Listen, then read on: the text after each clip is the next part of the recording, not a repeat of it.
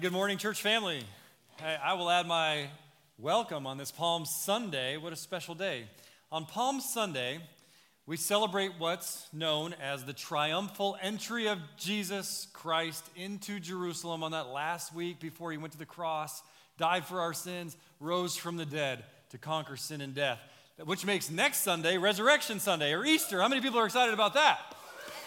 I am too.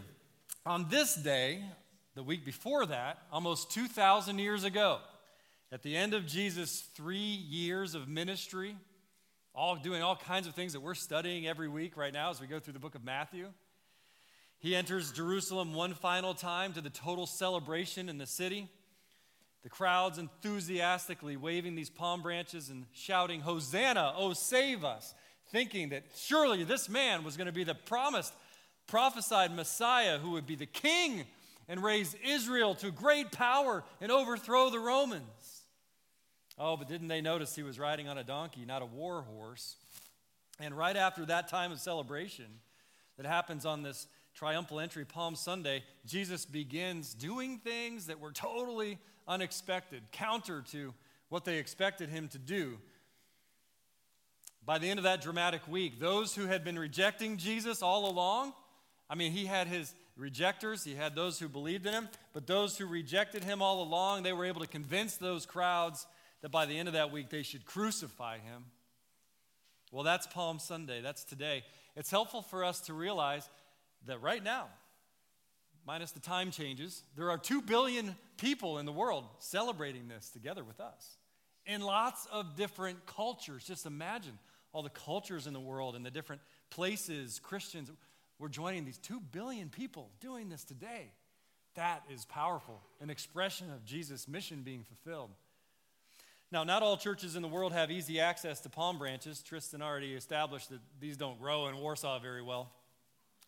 But all around the world, people use different things. I did a little research. In some places, they use willow branches or olive branches or spruce branches or flower arrangements or even colorful scarves.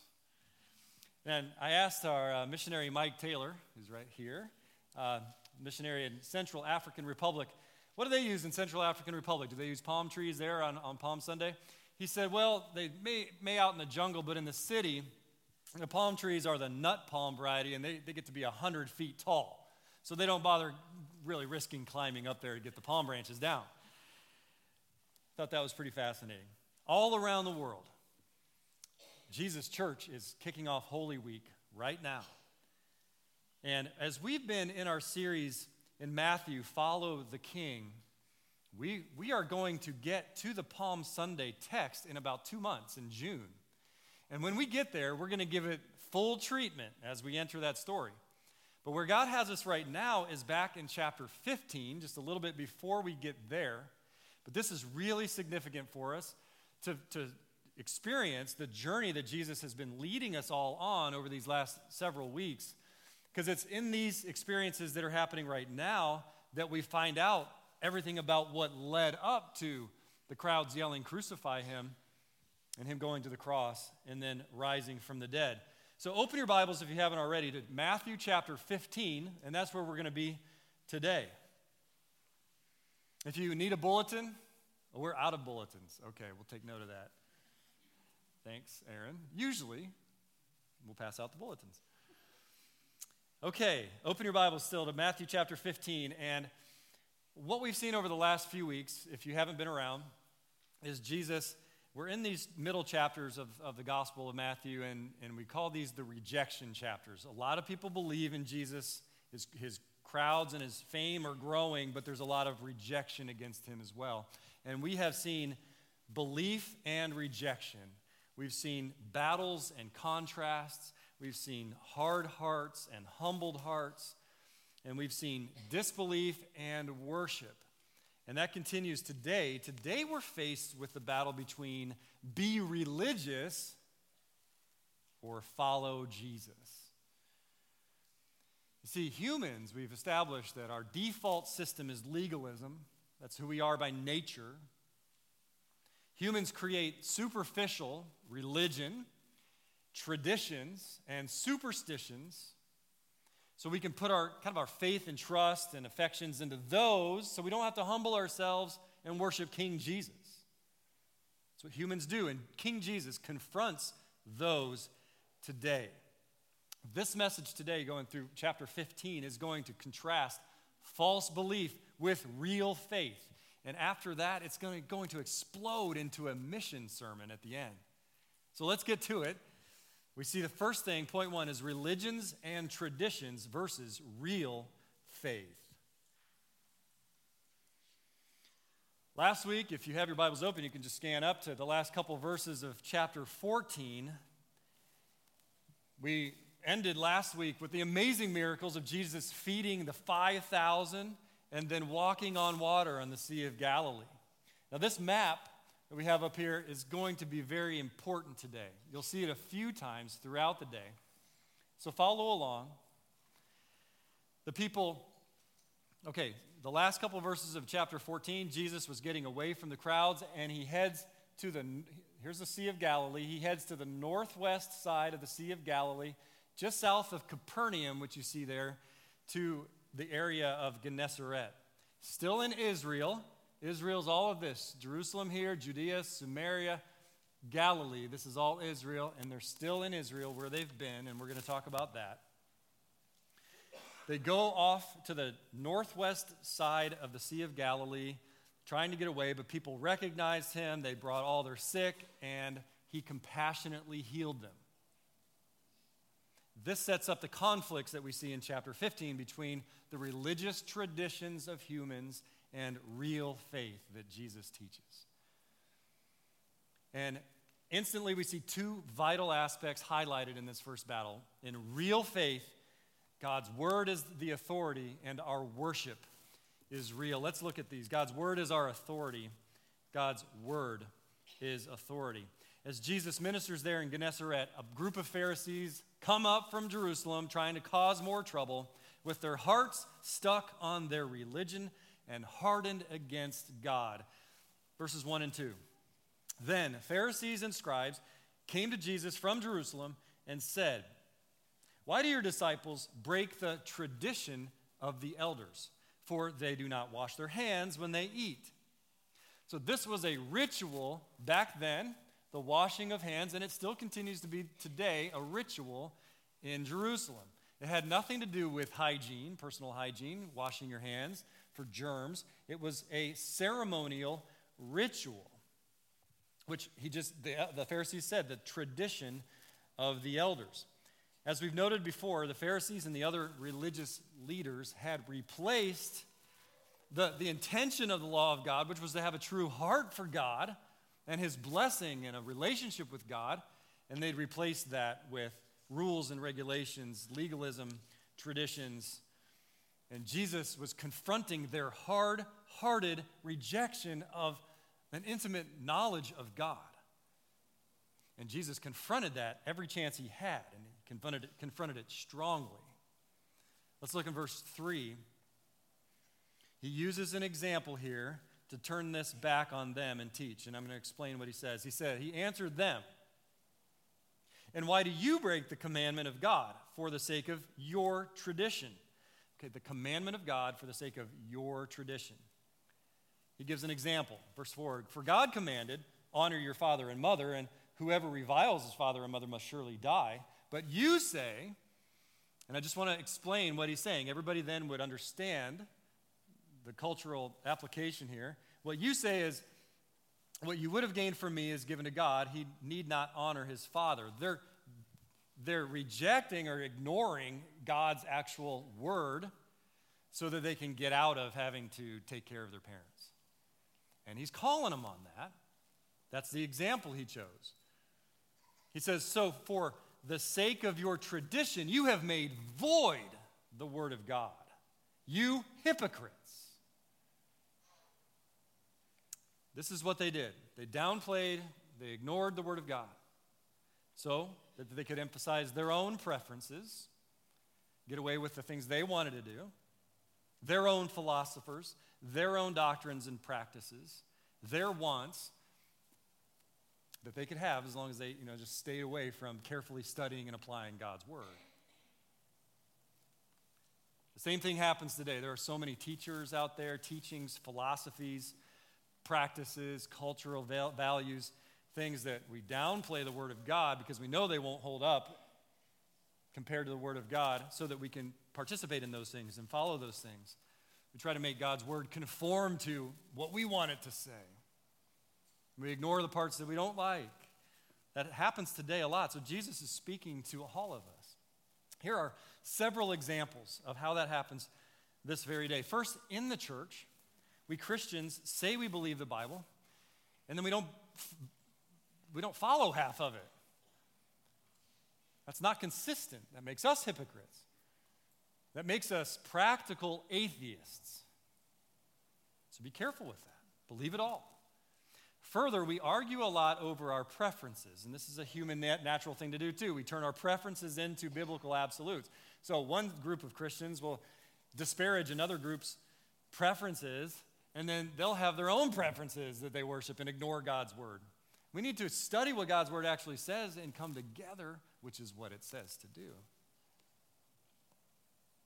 Everyone check your soapboxes and pet peeves. Here's some examples outside of the church. Cults. A lot of those form. Here's how. For example, Jehovah's Witnesses and Mormons specifically claim to have their own scriptures. I mean, they say this is the word of God, something other, extra revelation from God. They are not part of biblical Christianity. Other cult leaders or false teachers say things like, God spoke to me, God told me this. And you see what that does? It puts whatever he's going to say next on par, equal in authority with the Word of God. Be careful with that. If you hear somebody say, God told me this, and claims that to be from God, God is inerrant. So you have all the power and authority of the Word of God in what you're going to say. That's how cults get started. That's how people get hurt, devastated, misled. And if you've been following any false teachers that are saying things like that, you need to stop immediately and come under the orthodox teaching of the Word of God. Here's another, Catholic teaching.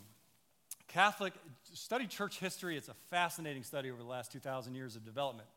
One thing that happened with the Catholic Church along the way is they added to the Word of God two additional things that they claim in the literal Catholic catechism. This is what they claim.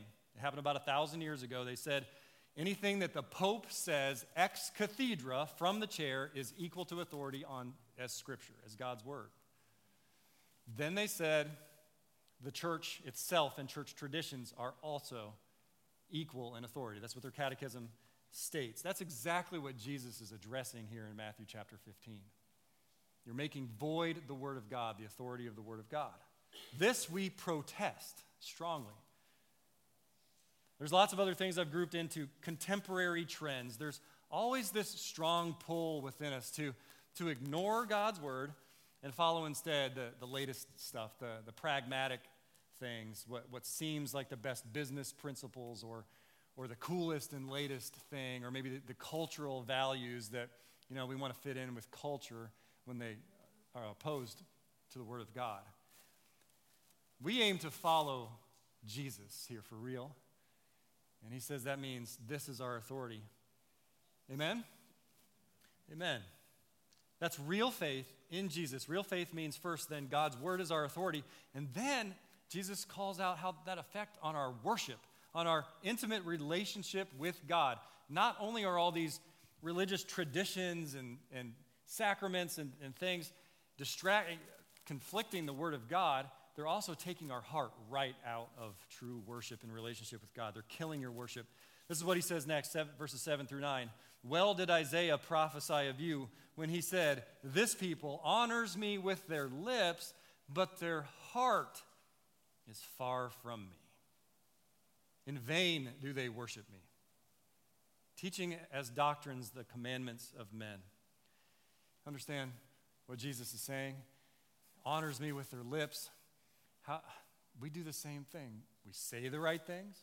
We know how to quote the verses. We know how to make it appear like we're really close to God, really filled with the Spirit, doing the rituals to look good. But check your heart. Is your heart far from God? You don't really know him. You don't really care about him. Not really. You care about yourself. You don't really worship him. Makes you wonder, what percentage of Christians are like this, with masks on, pretending, but having a hard heart? Never having repented in our hearts.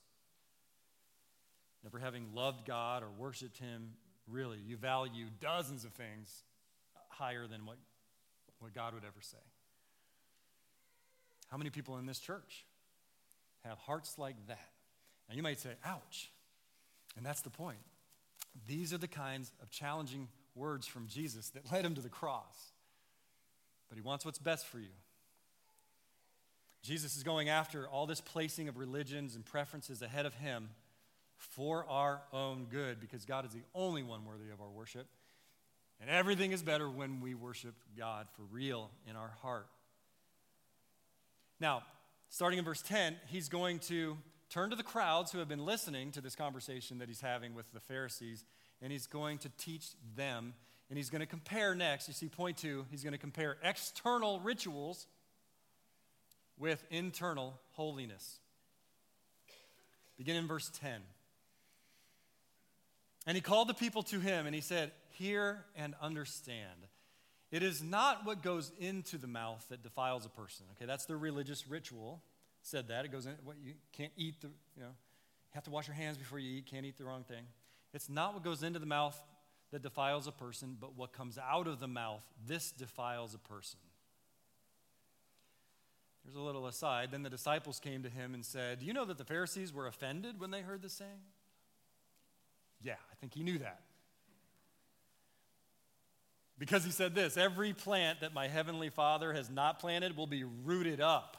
He's calling them frauds. He said, "Let them alone. Abandon them. Leave them. Don't pay attention to them. Don't come under their influence. They are blind guides. And if the blind lead the blind, both will fall into a pit."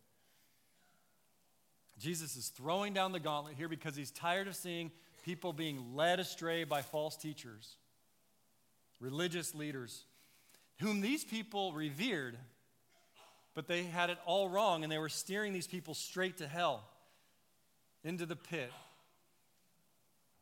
The Pharisees taught the people that religious external rituals, like putting the right food in your mouth, will make one holy. This is wrong. This teaching is wrong.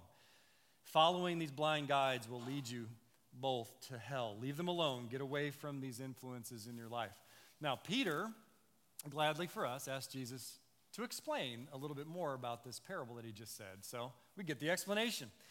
Verse 15, Peter said to him, "Explain the parable to us." And Jesus said, "Are you still also without understanding? Do you not see that whatever goes into the mouth passes into the stomach and is expelled? That's it. Once it's expelled, that food is gone. It's not that food that makes you holy or unholy at all. It's what's in your heart that corrupts a soul." This is what he said, verse 18. "But what comes out of the mouth proceeds from the heart." That's how you can tell what your heart is. What's coming out of your mouth? This defiles a person. Are you, when you're not at church, cussing, cursing people, speaking inappropriately, irreverently against authority?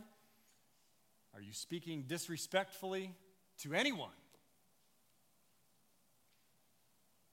That, Jesus says, is showing your true heart. Verse 19, "For out of the heart come all these things," signs that you're thinking evil thoughts, murder, your anger toward people, adultery, sexual immorality, what you're thinking, your lust, those things come out.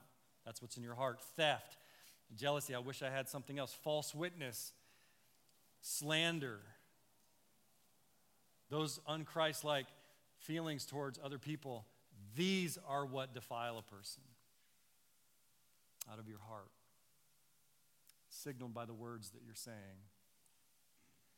But to eat with unwashed hands, that doesn't defile anyone.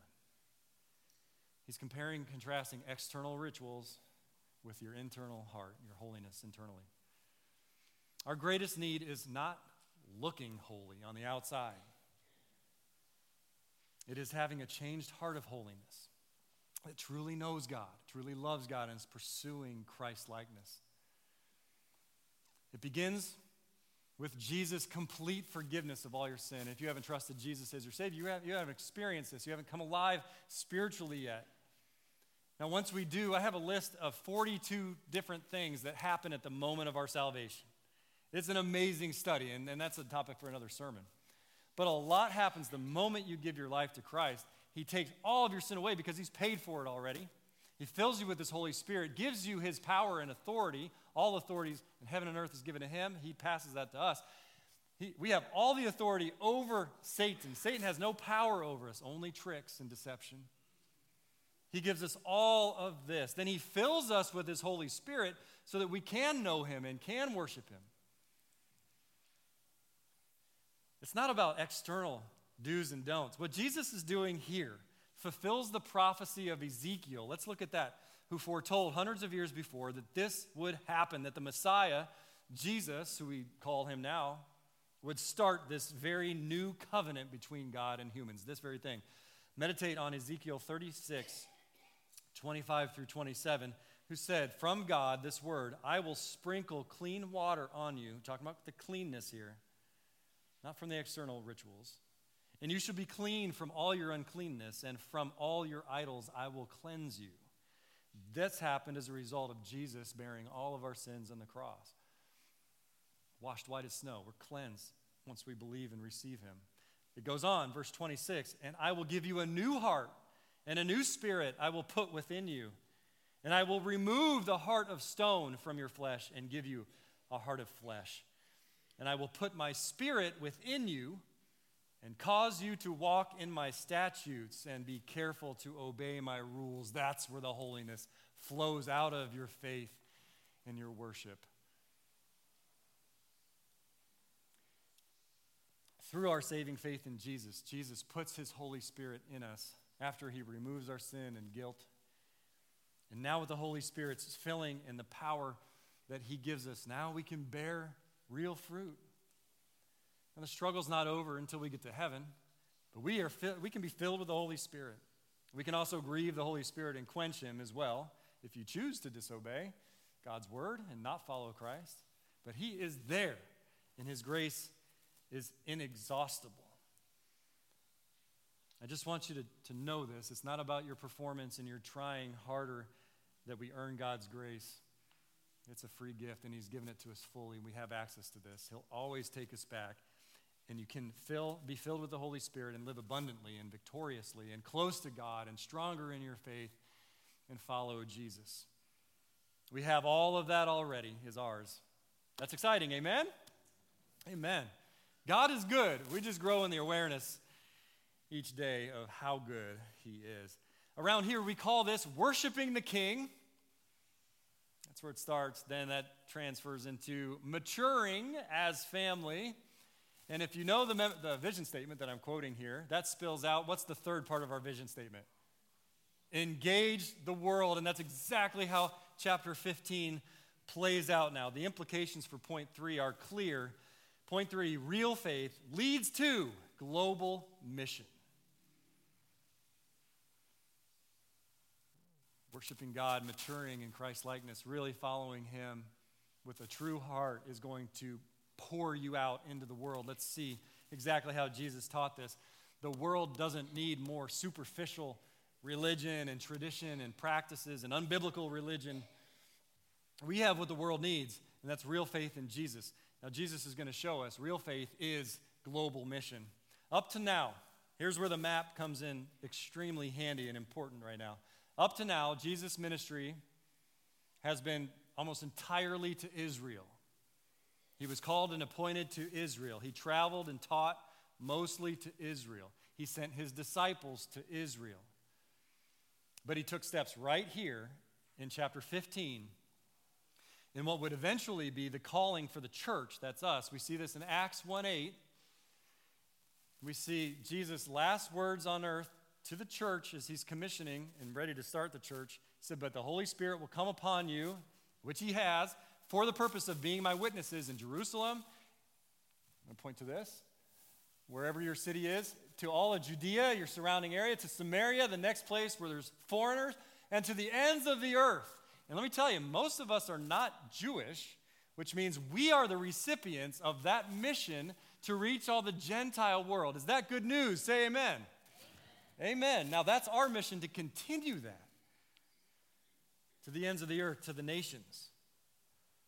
Last week in chapter 14, we saw, you have to understand, we're journeying through the Gospel of Matthew where he's taking his disciples and he's discipling them. He's teaching them all kinds of things. Last week, we saw when the disciples for the first time, worshiped Jesus as God. Today, right now, right here, we see the first time that the disciples get it. Whoa, I'm on a worldwide mission, not just to Israel. Let's join this journey. Isn't it fun to travel through God's unfolding plan like this? Here we see the disciples are going to have this awareness right now. Let's join them. He's going to show them and us that his mission is to reach the world. And to reach the world, peoples that are different from us, we have to overcome 3 boundaries. Let's see how Jesus teaches us this. First is overcome cultural bias boundaries.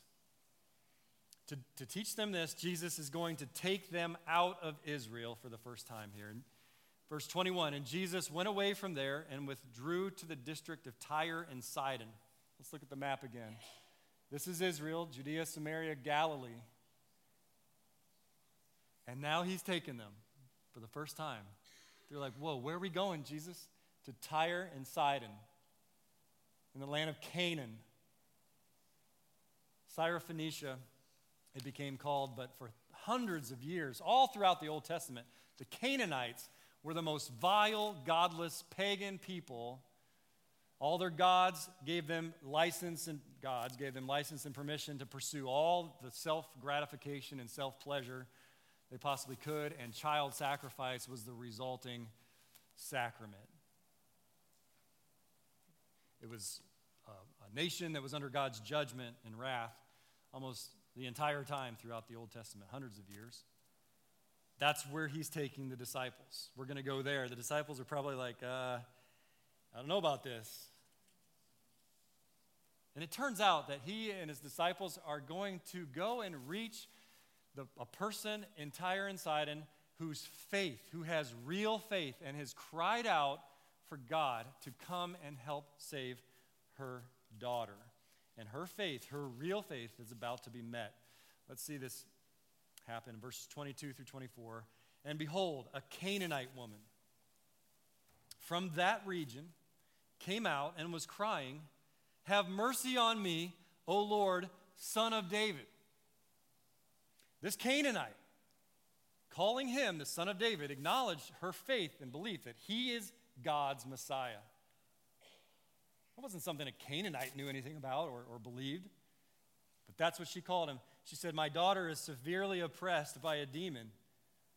Now Jesus, the master faith builder, teacher, tester, discipler, watch this exchange. Don't miss what he does here. Verse 23, but he did not answer her a word. He's teaching the disciples. This is a discipleship journey here. This woman comes, expresses some astounding faith. Let's see if the disciples pass the test. Are they going to receive her? And his disciples came and begged him, saying, send her away. I guess they didn't pass that test, right? Send her away, for she is crying out after us. Now, he's not done yet. He's not going to correct him yet. Verse 24, he answered, I was sent only to the lost sheep of the house of Israel.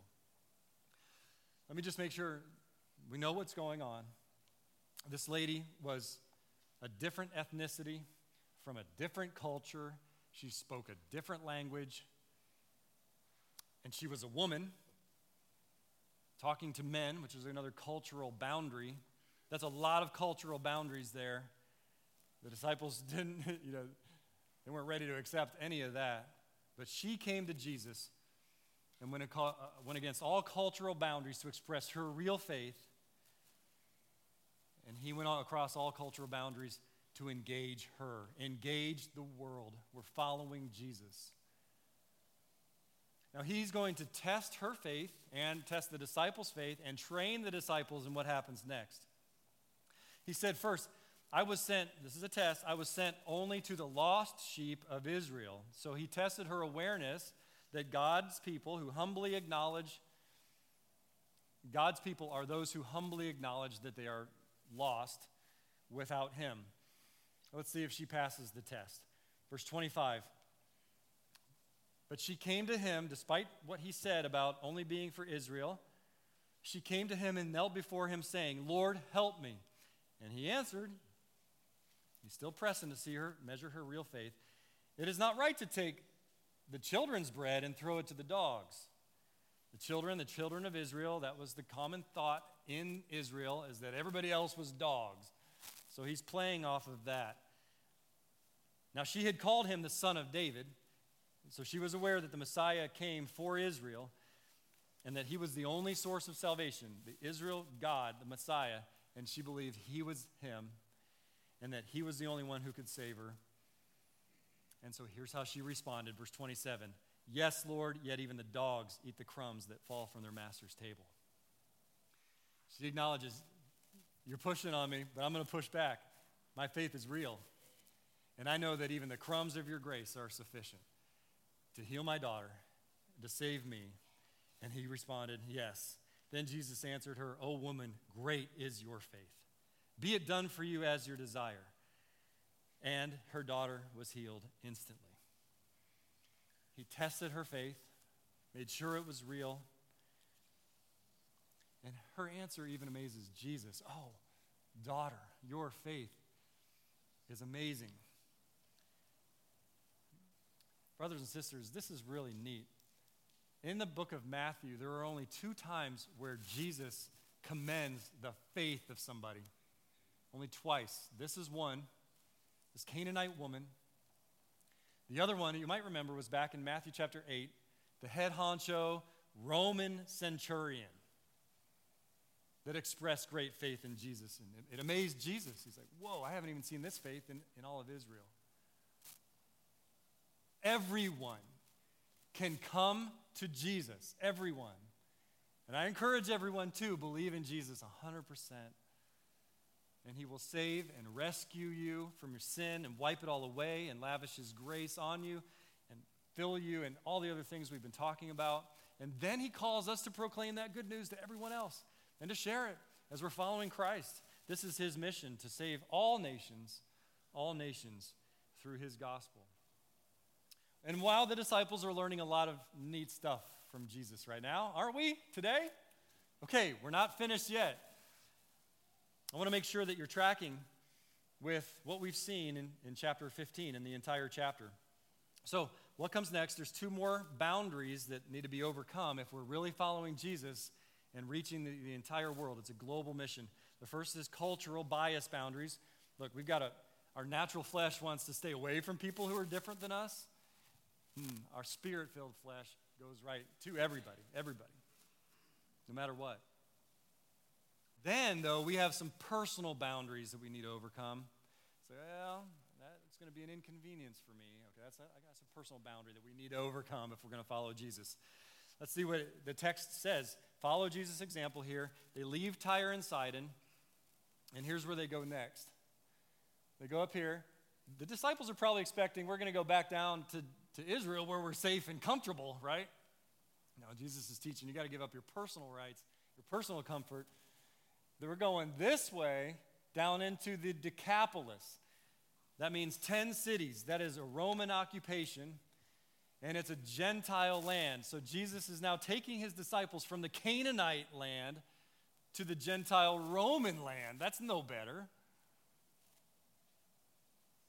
Follow this chapter. Jesus first has turned our thinking upside down about what makes someone clean, and then he takes them right into the lands of the people who were thought to be unclean. Is everybody tracking that? This is following Jesus. There's a cost to reaching all peoples. It costs some of our personal rights. Here's what the text says, verse 29.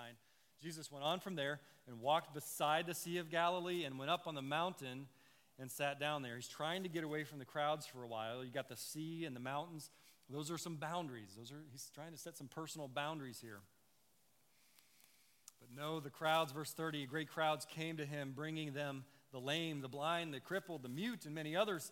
And they put him at his feet, and he healed. He didn't turn them away to rest. He healed them so that the crowd wondered when they saw the mute speaking, the crippled healthy, the lame walking, and the blind seeing. And they glorified the God of Israel. These are Roman Gentiles, not God believers, until that day when Jesus set aside his personal comfort and healed them and saved them. And they gave glory to the God of Israel. Okay, so we have learned we got to overcome cultural biases. We've got to set our personal rights aside. Now we've got the national boundaries. Here's how chapter 15 ends. We overcome national boundaries on this global mission for Jesus. The disciples would begin to see this, what we see clearly now.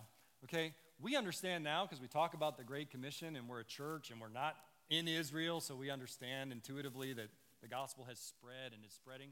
But this is all brand new at this time. They were just figuring out that way back in Genesis chapter 12 when God called Abraham, remember that? Father Abraham said, I'm calling you to start a new nation so that all the nations will be blessed through your seed. Now it's starting to make sense. God's all about the nations, about the global mission. Now, here he is, bringing his disciples, and here's where Jesus is teaching this to his disciples for the first time. We're crossing national boundaries. Here we are in Roman territory, and we get to the feeding of the 4,000.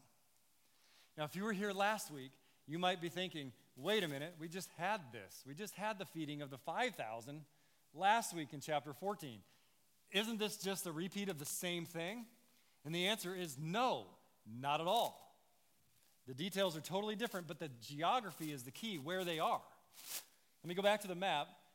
The feeding of the 5,000 took place in Galilee. That's Israel. And they were astounded by his great miracle. And we learned a ton of stuff from that miracle last week. But now he's taken them way up into Canaan, way down here into the Decapolis.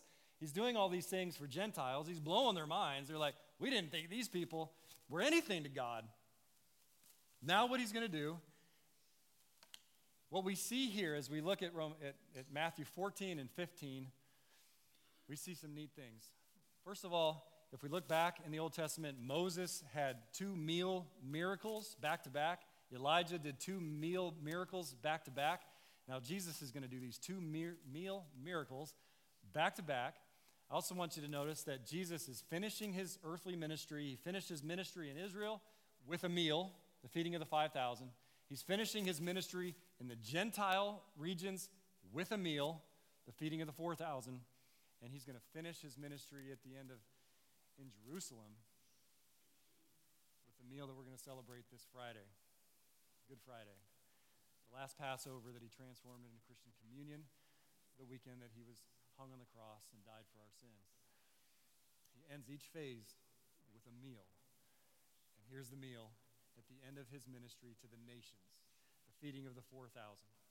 Let's read how he shows his disciples here that his mission of salvation is for the entire world. We're just going to read the text, verses 32 through 39. Then Jesus called his disciples and said to him and said, I have compassion on the crowd because they have been with me now 3 days and have had nothing to eat. And I am unwilling to send them away hungry, lest they faint on the way. And the disciples said to him, where are we going to get enough bread in such a desolate place to feed such a great crowd?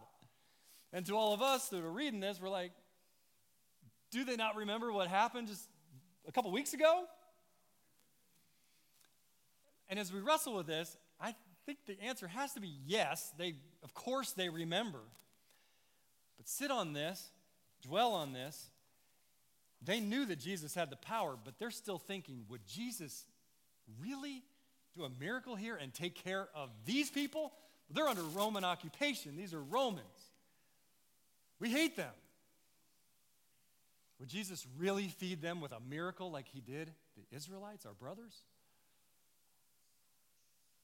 I I think that's the underlying thought, why they would ask such a question.